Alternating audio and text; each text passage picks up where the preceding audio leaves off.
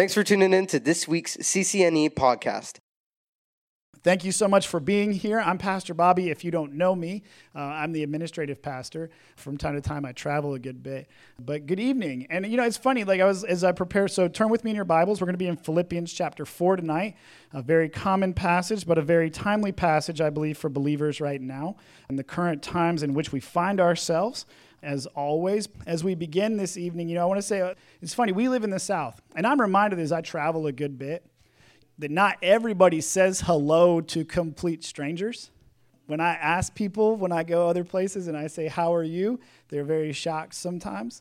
They're very, very shocked. I remember one time I was turning in my rental car, and I was up north, and I said, how are you? And she was very shocked. She was like, I'm great, and thanks for asking. And I was like no one had ever asked her that. But I think sometimes when we have a cultural aspect of asking someone how they are, I think sometimes we forget the meaning behind it. I think it's so often right now, as we continue to have people who are isolated and at home, people who are very concerned for their health and staying closer to home, that people are becoming isolated.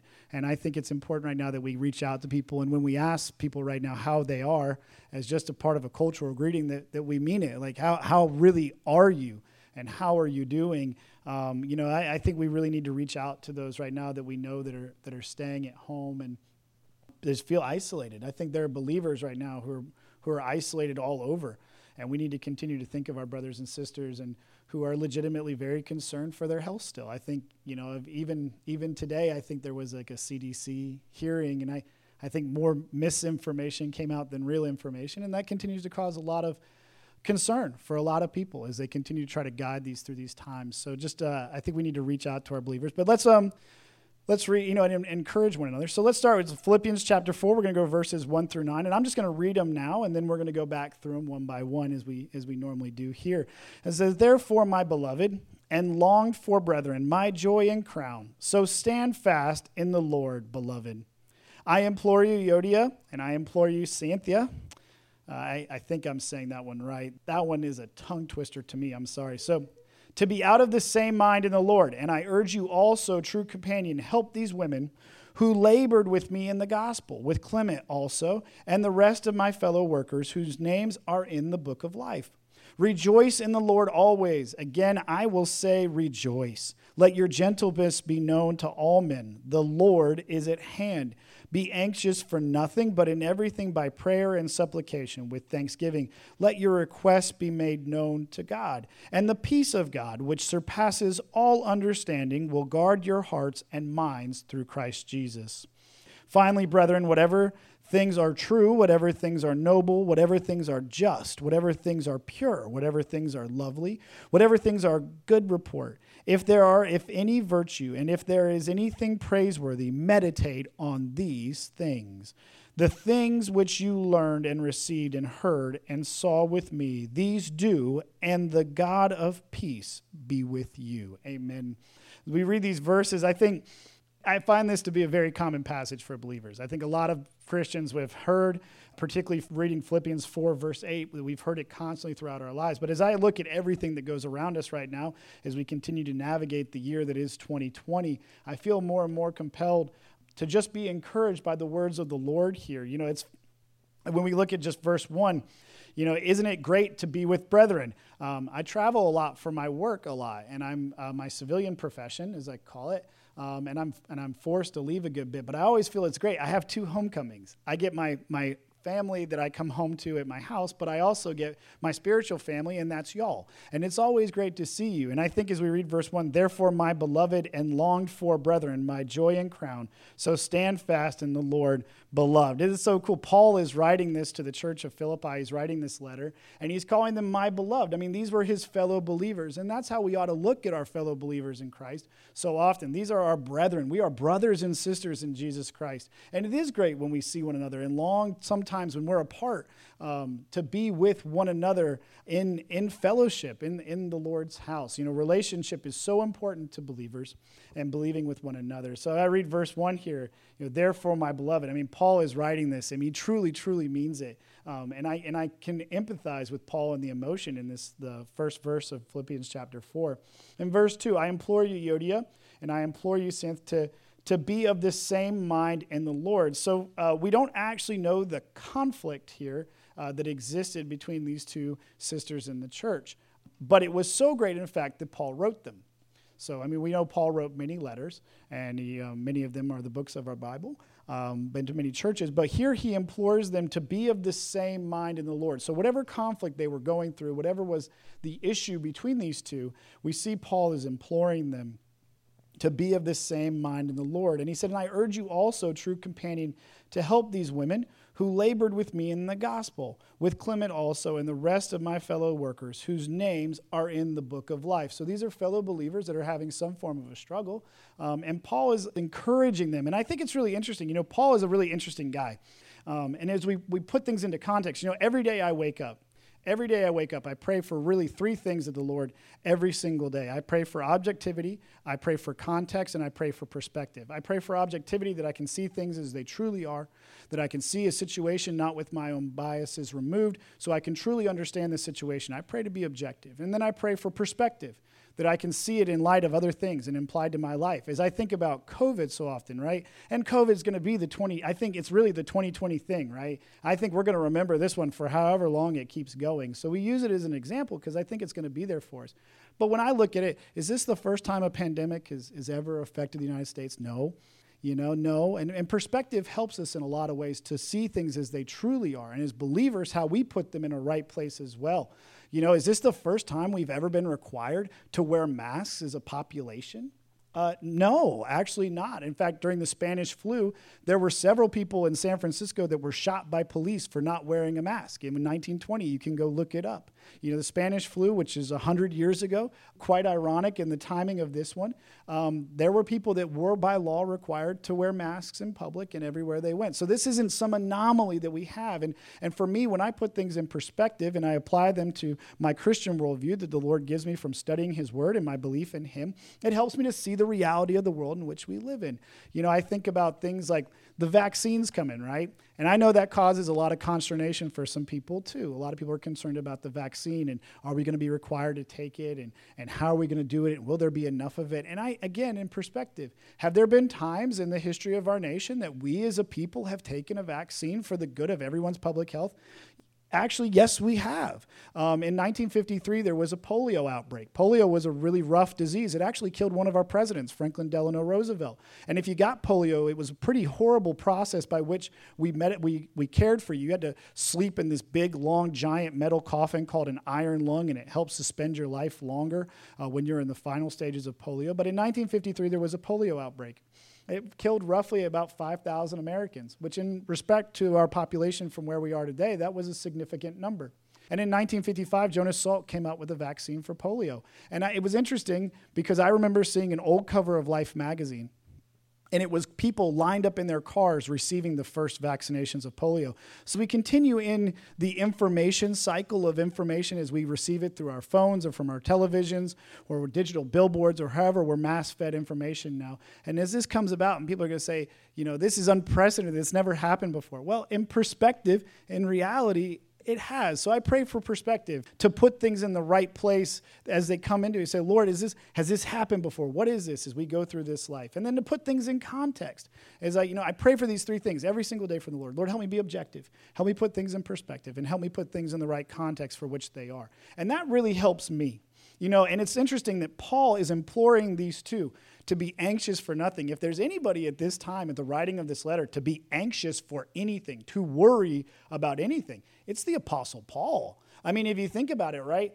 This guy's been scourged. He's been beaten. He was scourged so many times that the flesh on his back may have never repaired. Okay, this guy has been thrown out of places. He's been stoned. His life is threatened constantly. I mean, if there was anybody who said, hey, watch out, I got to be concerned for me, I worry a lot, it would be Paul. And here we have this conflict, and out of love for his fellow brethren, what's Paul doing? He's writing them a letter saying, hey, be chill. Trust in the Lord, right? You know, Paul had a lot to be worried about when he wrote this at the time, and instead what he is imploring and encouraging his fellow believers in a church that he loves, you know, and I call that context, and I think that's so important as a believer, you know. And we read verse 4, rejoice in the Lord always. And again, I will say rejoice. So when we put that in context about Paul's life and where he is in his ministry at this time of the earth, and what is he saying? Rejoice in the Lord always. There are so many things in which as believers, even in the midst of everything that's continuing to go on this year, that we have ways to rejoice in the Lord. We offered praise reports this evening. We rejoice in the simple things. Even in the things that I think, and I think it would be I want to put this in context and perspective. We're not saying we're not ostriches. We're not Christian ostriches that stick our heads in the sand. If you've ever seen an ostrich, when an ostrich is in danger for its life, the big wing, like non-flying bird. There's only like 4 species of non-flying bird in the world, by the way. The ostrich is one of them. It's the largest of the non-flying species of bird, of avian. And when it's in trouble and when it's feeling pursued by things, it runs around and then it sticks its head in the ground. As if it's like, if I hide myself from this thing and I no longer see it, then it's no longer real.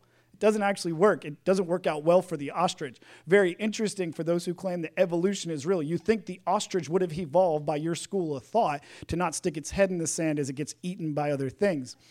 Again, we're not ostriches. We're not biblical ostriches that run around and deny the reality of the world in which we live in. No, we put our faith, hope, and trust in Jesus Christ for the reality of the situation and what's going on. And we rejoice in the Lord. Air travel. I read in the paper yesterday, online, that Delta had to return a flight to the gate because the guy refused to put his mask on. He boarded the plane, then took it off, refused to put it back on, and the plane had to return to the gate. Come on, right? And I have flown, and I have dealt with the distancing on airplanes. I have dealt with the mask on the airplanes. And I'm rejoicing because you know what? When I'm flying Delta, I get to request a whole row to myself for social distancing. If that's not great, I don't know what is, because flying is not comfortable. And I say I'm rejoicing in this. I also said, too, look, there's been multiple times I've boarded airplanes, and people are belligerently intoxicated, right? Well, guess what? There's no more alcohol served on airplanes right now. How cool is that, right? So I don't have to deal with someone who's belligerently intoxicated from the amount of alcohol that's served on an airplane sometimes. That's all the result of COVID.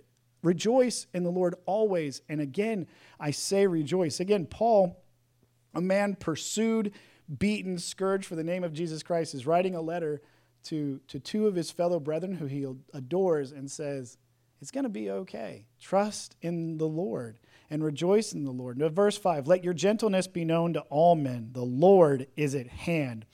What do we want to be known for? What is it that we as believers want to be known for? It's funny, when I think of 2020, I think people want to be known for a lot of things. I don't know if gentleness is one of them, but I think of all the things that people want to be known for in 2020, things that are kind of ironic to me a little bit because I'm not too old, but I'm old enough to not remember a lot of these things. So there's like professional vloggers now. People want to be known as professional vloggers. They live their lives on YouTube and other streaming platforms about all their stuff that they do. You guys know that there's whole families of people that are nothing but digital travelers. They travel all over the world chronicling their stuff. Hey, that's cool. They want to be known as vloggers. We also have people who are professional video game players. It's so funny. When I was a kid, my brother and I would play video games. And my mom would say, you're never going to be able to do that for a living. And I look at 2020, I said, Mom, there's a lot of people that are playing video games for a living right now. There's people there's this streaming platform called Twitch. I still don't understand this one where they film themselves playing video games. And apparently people are really into this. I'm very confused by this. So people want to be known for a lot of things right now in 2020. But we as believers want to be known for our gentleness. Again, as Jesus Christ is our example for all things, to be of the Spirit and be known, to be known for your gentleness. Let us be known for our gentleness to all men and all people. But yeah, people want to be known for a lot. But as believers, we always have Jesus regardless. Our greatest joy has always got to be in the Lord for everything that he provides to us. Verse 6, be anxious for nothing. Worry is the greatest threat to our joy and worrying about things. And as believers, regardless, so verse 6, be anxious for nothing, but in everything by prayer and supplication with thanksgiving, let your requests be known to God. We should worry for nothing as believers because, no matter what we go through, it's either of the Lord or for the Lord, or as believers in him, we trust in the will for our lives. So as everything we encounter, it's going to be of a good reason. I want to use a football analogy. I actually like football a lot. I'm very thankful that we have football. I know some people are a little upset with the NFL. I'm just thankful to have football back because I enjoy it as entertainment, as a sport. I really enjoy the athletic endeavor that football is. Regardless of what everything else that's going on, I am thankful that we have something to watch. And I'll use Reggie as an example because Reggie would be cool with this. But Reggie's a big fan of the Washington Redskins. They just changed their name, though. They're the Washington football team now.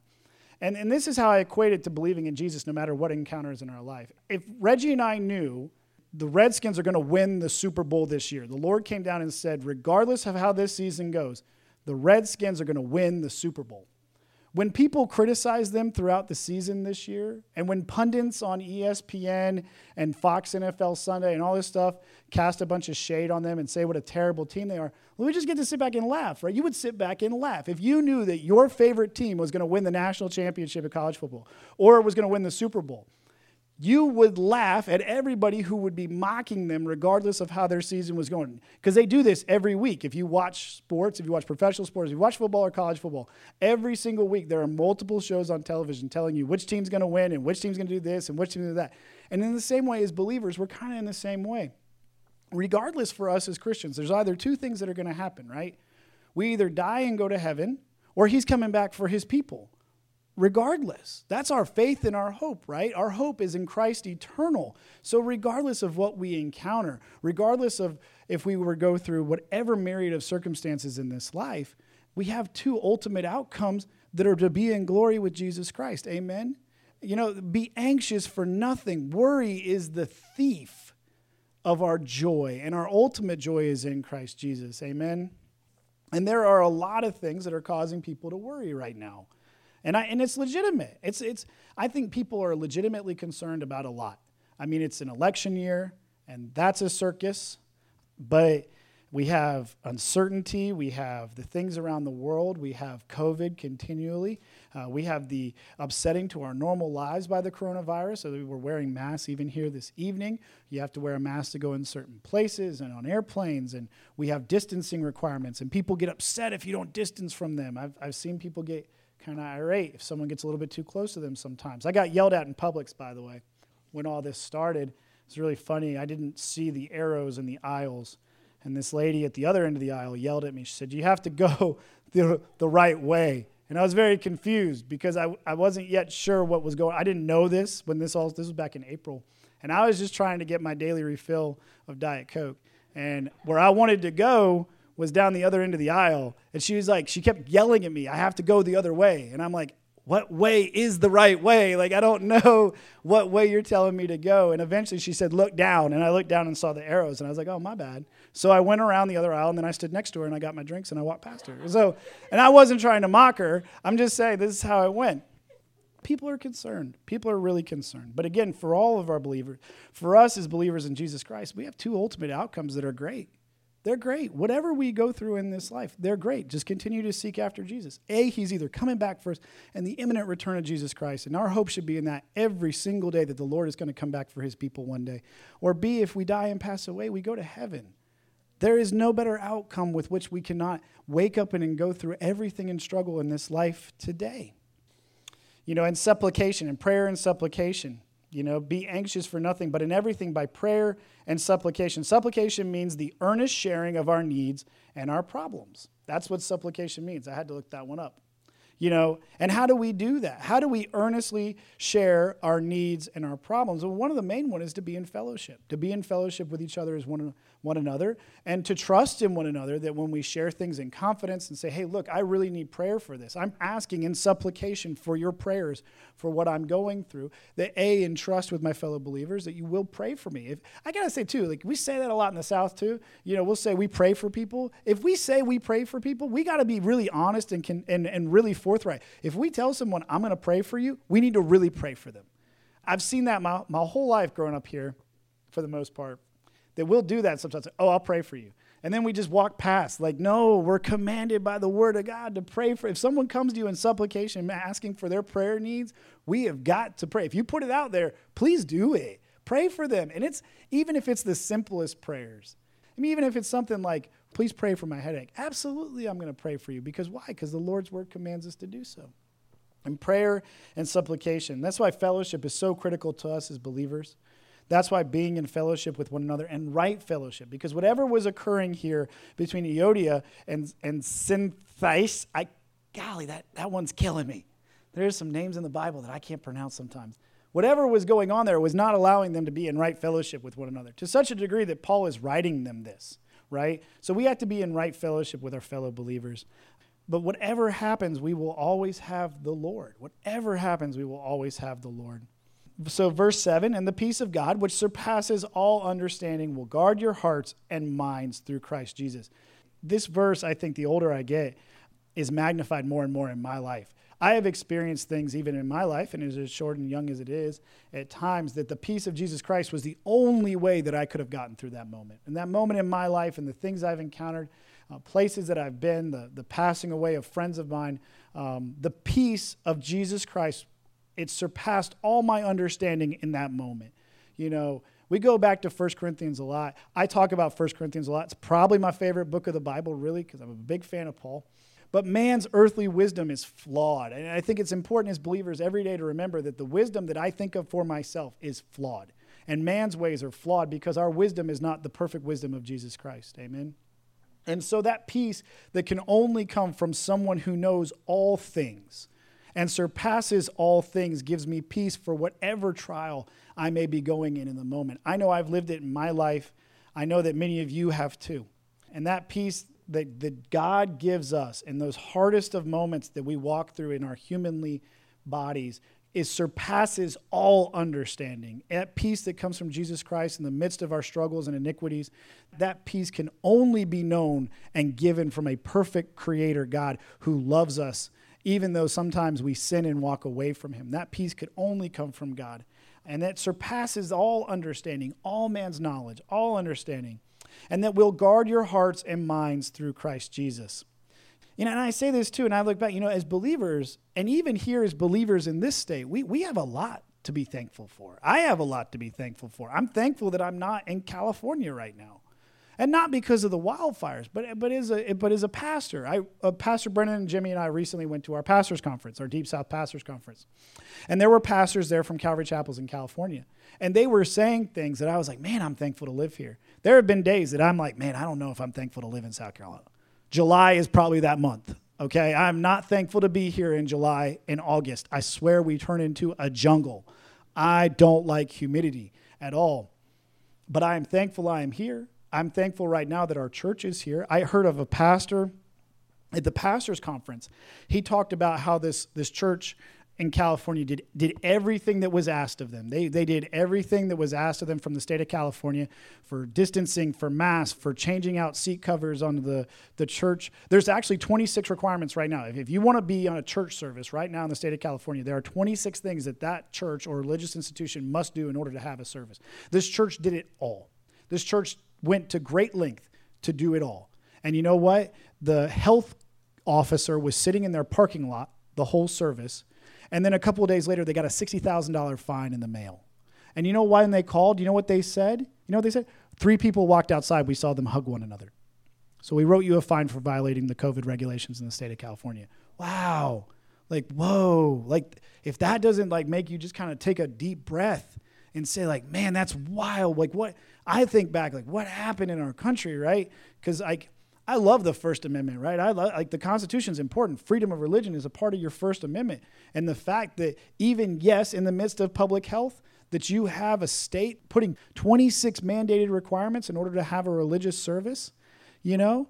And if you don't, we're going to fine you $60,000. I am thankful that our church is here. And we're continuing to do what we need to do for the sake of the brethren, right? We Lysol, we distance, we wear masks. Look, we're doing all of that. But you know that our state exempted us from all of it? Our governor, you know, good or bad, indifferent at times, you know, exempted all churches from the beginning from this and said, that's between you and the Lord. So look, we're going to do as the Lord commands us to do, but I am thankful we are here. And you know what's really sad too?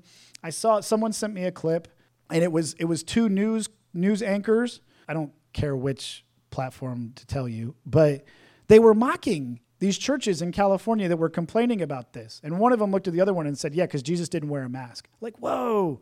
Like, what time are we living in right now that people on national broadcast, they are defaming the name of God, and they're defaming Christians who by commandment of his word are fellowshipping with one another as believers in Christ. I am thankful I live here. Rejoice in the Lord always. And you know the crazy thing? There are brethren in California, there are brothers and sisters in Christ in California, and they are worshiping. And they're thankful to even do and be in compliance for what they are doing. But man, I'm thankful I live here. I'm thankful for a lot of things. And I pray for our country. We had a prayer request for revival. Amen. That's so timely for the things we're discussing this evening. We've got a lot of bad in our world right now. You know, I use California as an example. I don't know why California wants to be an example right now of bad. You know, the California Assembly, it was signed into law by their governor this week. But California is decriminalizing certain elements of pedophilia. So I won't tell you all the aspects of this, but their governor signed it into law this week. You know, and I will tell you, you know, in 2014, the Supreme Court struck down the Defense of Marriage Act. There were pastors in 2014 that said that with the passage of same-sex marriage, that eventually in this country, we are going to see the push for pedophilia to be added as a part of choice in America. And 6 years later, we are seeing in law in California where they are decriminalizing certain aspects of this. But man, we got to pray for our country, man. Like, wow. Where have we gone? What's happened to us? We're telling people they can't go to church, telling people they can't sing in church. We got Christians attacking fellow Christians, whether they wear a mask or they don't wear a mask. Like, man, what are we doing? There is a commandment to us as believers to protect children.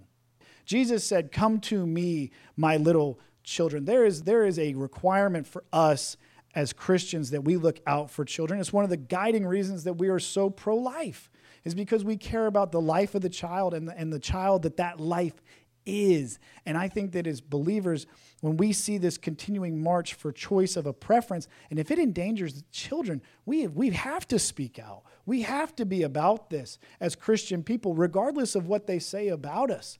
And I remember in 2014, those pastors who spoke out when DOMA was struck down, and they said, that's a little extreme. That's a slippery slope, Pastor. That's too far. No, that'll never happen here. And like, yeah, it is. 6 years later, look what's happened in our country and the moral decay and slippery slope that we're on. And I mean, it's more prevalent every single day. But in spite of this, as believers, regardless, we know the end of the story, right? We know the end of this story. This world, and a lot of things too. Look, you can have it. You know, we got people hoarding stuff. I saw now they're buying up all the aluminum soft drinks. You all saw this one? So the toilet paper people, when they got done with their toilet paper, they went to guns. They're still buying guns. Now they're going now and buying up soft drinks because apparently there's an aluminum can shortage. Have it. Have it. If the Lord's coming for his people right now, amen. Have it all. We're leaving. Pull the plug. We're out the pool. You know, amen. I believe in the imminent return of Jesus Christ for his people. I hope you do too. I am a premillennial, pre-tribulation believer in the word of Jesus Christ. I believe that he is coming for his church. So we know the end of the story. Amen. And I'll tell you too, like, there's a lot of discussion right now, and there's important things that the church is discussing. Our church has been about that. Our church has been about talking about things like social injustice that exists in our country and racism that continues and exists in our country. We have been up that. And you know why that's so important, though, as believers? You know, because I look back across history, and I know a good bit about history. And I will tell you that every great social justice movement in this country, it first began in the church. Abolition first began in the church. The civil rights movement began in the church. Even the founding of our country, in a large part, began in churches. And I want us to think about this in context of our 2020 conundrum, right? You know, why is that? Why would Christians be so enraged about social injustice that goes on outside of our walls? Because it's the Christian worldview that Jesus Christ has given us from the study of his word that has implanted us to say, hey, look, in my community, my biblical worldview, my biblical ethic dictates that this is wrong. You know, I think about the context of the abolition movement that did away with slavery. That began in this country as far back as the 1820s. The Civil War wasn't until 1860, and in 1862, Abraham Lincoln freed the slaves through the Emancipation Proclamation. In 1865, they fought over the 13th, 14th, and 15th Amendment. But Christians, as an extension of their biblical ethic and belief in Jesus Christ and the treating of all men equally, began the movement to end slavery, the abolition movement, as far back as the 1820s, long before politicians did. You know, I think somehow in our world in the last 25 years of my life, we got it backwards. See, we got it backwards. See, we can't legislate revival. We can't legislate morality. We can't do the things of God in our communities through the works of men. No, Christians go outside of the church and influence those because Christ first influenced us. And unfortunately, I think what's happened now is that we've got the reverse. In the last 25 years, whatever political entity you want to be a part of has come in and told us that as an extension of our belief in Jesus, we got to be for them. And it's like, no, you guys got it backwards. You got to be about us. You know, and it's unfortunately like I see believers fighting so much over political divide today. Some people are truly conflicted, and they have a right to be because there's things that just don't make sense in our political system. The way our current politics lines up, we have believers who say, yeah, I don't like this, but I don't like that, and I don't like this, but I don't like that. They have a moral conscience divide, and I think the reality is both sides, both of the two main frontline parties in this country have tried to co-opt the church to say they're for us when they're really not, and they just want us to vote for them. And as Christians, we have to put the influence back on them. We have to be, and as an extension of our biblical understanding of God's world, help shape the worldview that exists around us because our worldview was first changed by Jesus Christ and our belief in him. We've got to return to that. And I think, unfortunately, we've gotten in this weird cycle in this country where we think of it's kind of like the belief in Jesus Christ and the role of the church is kind of like an after effect. That if somehow we're a really good member of this political party, that somehow the church is going to be glorified through that. No, we got to get back to the other side of that equation. We got to flip that equation as believers in the church. And I can tell you as a pastor, the Lord did not call pastors to be social political commentators. He called us to teach the word of God and encourage believers to love Jesus and others. Why? Because Christ first loved us. That's what we kind of got to get back to in America right now. You know, true change can only happen in our country through a revival in Jesus Christ. And that revival can only occur if we go out and start telling others about Jesus Christ. Not if you're whatever you want to be. And like I said, I think we have it backwards. Without naming names and calling people out, we got it twisted. We got it backwards. We go out and think if we do something for the work of men, in the work of men, that somehow that's going to bring the prominence of the church in a place of revival. No, it's backwards. We tell people about Jesus Christ, and we hope that extension of a belief in Jesus Christ changes the world around us, not the other way around. And we've got it twisted right now. But in spite of all of this, we look at verse 8. It says, finally, brethren, whatever things are true, whatever things are noble, whatever things are just, whatever things are pure, whatever things are lovely, whatever things are of good report, if there is any virtue and if there is anything praiseworthy, meditate on these things. Meditate on these things. Look, 2020 is wild, but there'll be 2021 and maybe 2032 and maybe 2050 if we get there. I don't know. Maybe the Lord will come back for us. I don't know.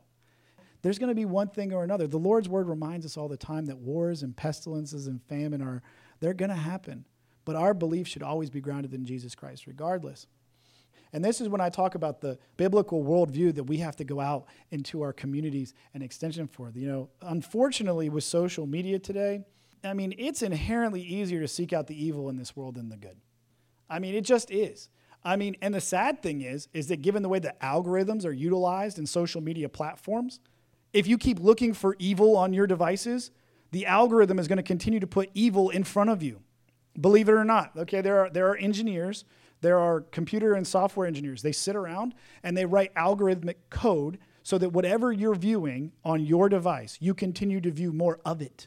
So that means that if you fill your mind with evil by looking up evil things on your device, you're going to get more evil put in front of you. You're going to get more bad news put in front of you.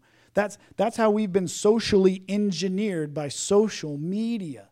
And so, man, we got to put good stuff in front of us. Again, not ostriches sticking our heads in the sand.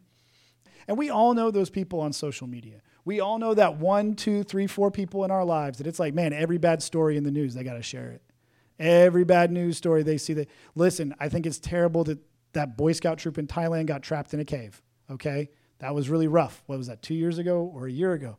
But people share all this stuff. And There's people I know that I follow on social media, and it's like, man, every bad news story that's ever existed is always they're resharing and resharing and resharing. And yeah, hey, cool, we should pray for people. But if we're just resharing negativity for negativity's sake to enlighten people to the evil of the world, listen, I've been a lot of places around this globe. It's not hard to find it. It's inherently easier to share evil than it is good. And as God's people and as people of Jesus Christ, verse 8, whatever things are true, whatever things are noble, whatever things are just, whatever things are pure, whatever things are lovely, whatever things are of good report, if there is any virtue and if there's anything praiseworthy, meditate on these things. And I'm truly concerned for people.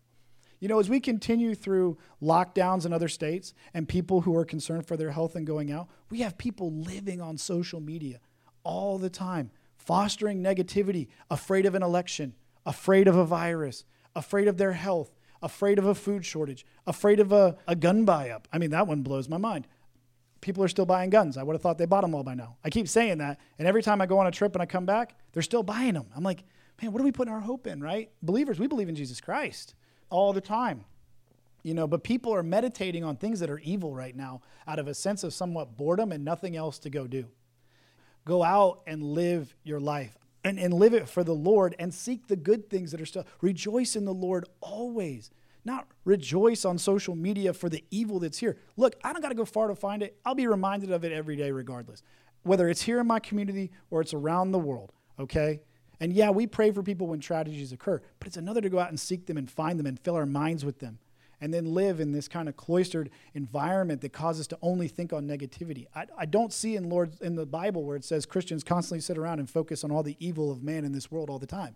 No, it says, again, verse 8, whatever is noble, pure, whatever things are lovely, whatever things are of good report. You know, I recently came back from Puerto Rico, very interesting place, very pretty place, but a lot of devastation and a lot of poverty. You know, Hurricane Maria was 2018. They're still recovering. And by the nature of the work that I was doing there, I learned a lot about Hurricane Maria. I learned about dialysis patients that passed away from hospitals without generators. I learned a lot of tragedy for people down there. And I also, too, like a lot of the places I was going was rampant poverty. Rampant poverty in Puerto Rico. $11,000 a year, average medium income in a couple of the places I was at. And it's very expensive. It's a very expensive place. And there were bars on the cages on homes. They had their whole homes wrapped in cages. And it's like because people break into things. And, you know, another thing I learned too is that they don't stop at red lights at night. It's kind of weird. When you pull up to a red light, everybody keeps going. You got a green light and cars are just flying. You know why it is that way? Because they're afraid of being carjacked. Because carjackings were so rampant at one point that if you stopped at a red light at night, particularly in some of the cities in San Juan or some of the other cities, you get carjacked. And there was a legit fear of getting ripped out your car and someone taking it. So they don't stop at red lights, which makes driving there a little bit more hairy. But in spite of all of that, they were happy people. They were really happy people, and they were really friendly people. And it was quite a conundrum for me because I feel like right now in America, we still have a lot. We still are a land of plenty. We're still a land of great opportunity. And man, we got a lot of people who are just sitting around and fomenting a lot of negativity. A lot of negativity. And here's a people still devastated, still being devastated. When I was in Puerto Rico, they had an earthquake. There's this one city where they always have earthquakes. And there was one while I was there. They're continually being devastated by natural disaster. But they were some of the happiest people I think I've ever met. And it was so weird. It was so weird. You know, because you think it would be the reverse, that in spite of all their suffering, that they would be a worse people. And they were super friendly. And it was a moment of perspective for me to say that regardless of whatever occurs to us, that Jesus still exists, that Jesus is still here, that Jesus is still in control. And everything's going to pass away. Like I said, we got two options as believers. We die and go to heaven, or Jesus comes back for us. Both of those are really great outcomes. Both of those are really, really great outcomes. I don't want to be one-sided in this. So if you are concerned about the things that are going on in our community, right? If you are concerned about the things we see in our society, and I think we should. I think as believers, we should speak out at times where there are injustices, and when there are wrongs, when times there are things that we as believers, as an extension of that biblical worldview that Jesus Christ gives us, that we say, that is not right, and that does not belong in our community, whether that's racism, whether that's crimes that are perpetrated against children, which are going to be lawful, whatever that may be, we do need to speak out. But in what way are we to speak out? So turn with me to Micah chapter 6. Turn with me to Micah chapter 6. This is a great book of the Bible. If you've never read Micah chapter 6, it is, hold on, because I'm telling you, this is a strong word of admonition right here, right? Micah chapter 6 is a really cool chapter and book of the Bible. Put a little bit of a backstory on this again. So Israel has fallen away again, as the story of the Old Testament continually repeats itself. Micah chapter 6. Hear now what the Lord says. Arise, plead your case before the mountains, and let the hills hear your voice. Hear, O you mountains, the Lord's complaint, and you strong foundations of the earth. For the Lord has a complaint against his people, and he will contend with Israel. Verse 3 says, O my people, what have I done to you? And how have I wearied you? Testify against me, for I brought you up from the land of Egypt. I redeemed you from the house of bondage, and I sent you before Moses, Aaron, and Miriam. O my people, remember now what Balak, king of Moab, counseled, and what Balaam, the son of Beor, answered him from Acacia Grove to Gilgal, that you may know the righteousness of the Lord. Verse 6, with what shall I come before the Lord and bow myself before the high God? Shall I come before him with burnt offerings, with calves a year old?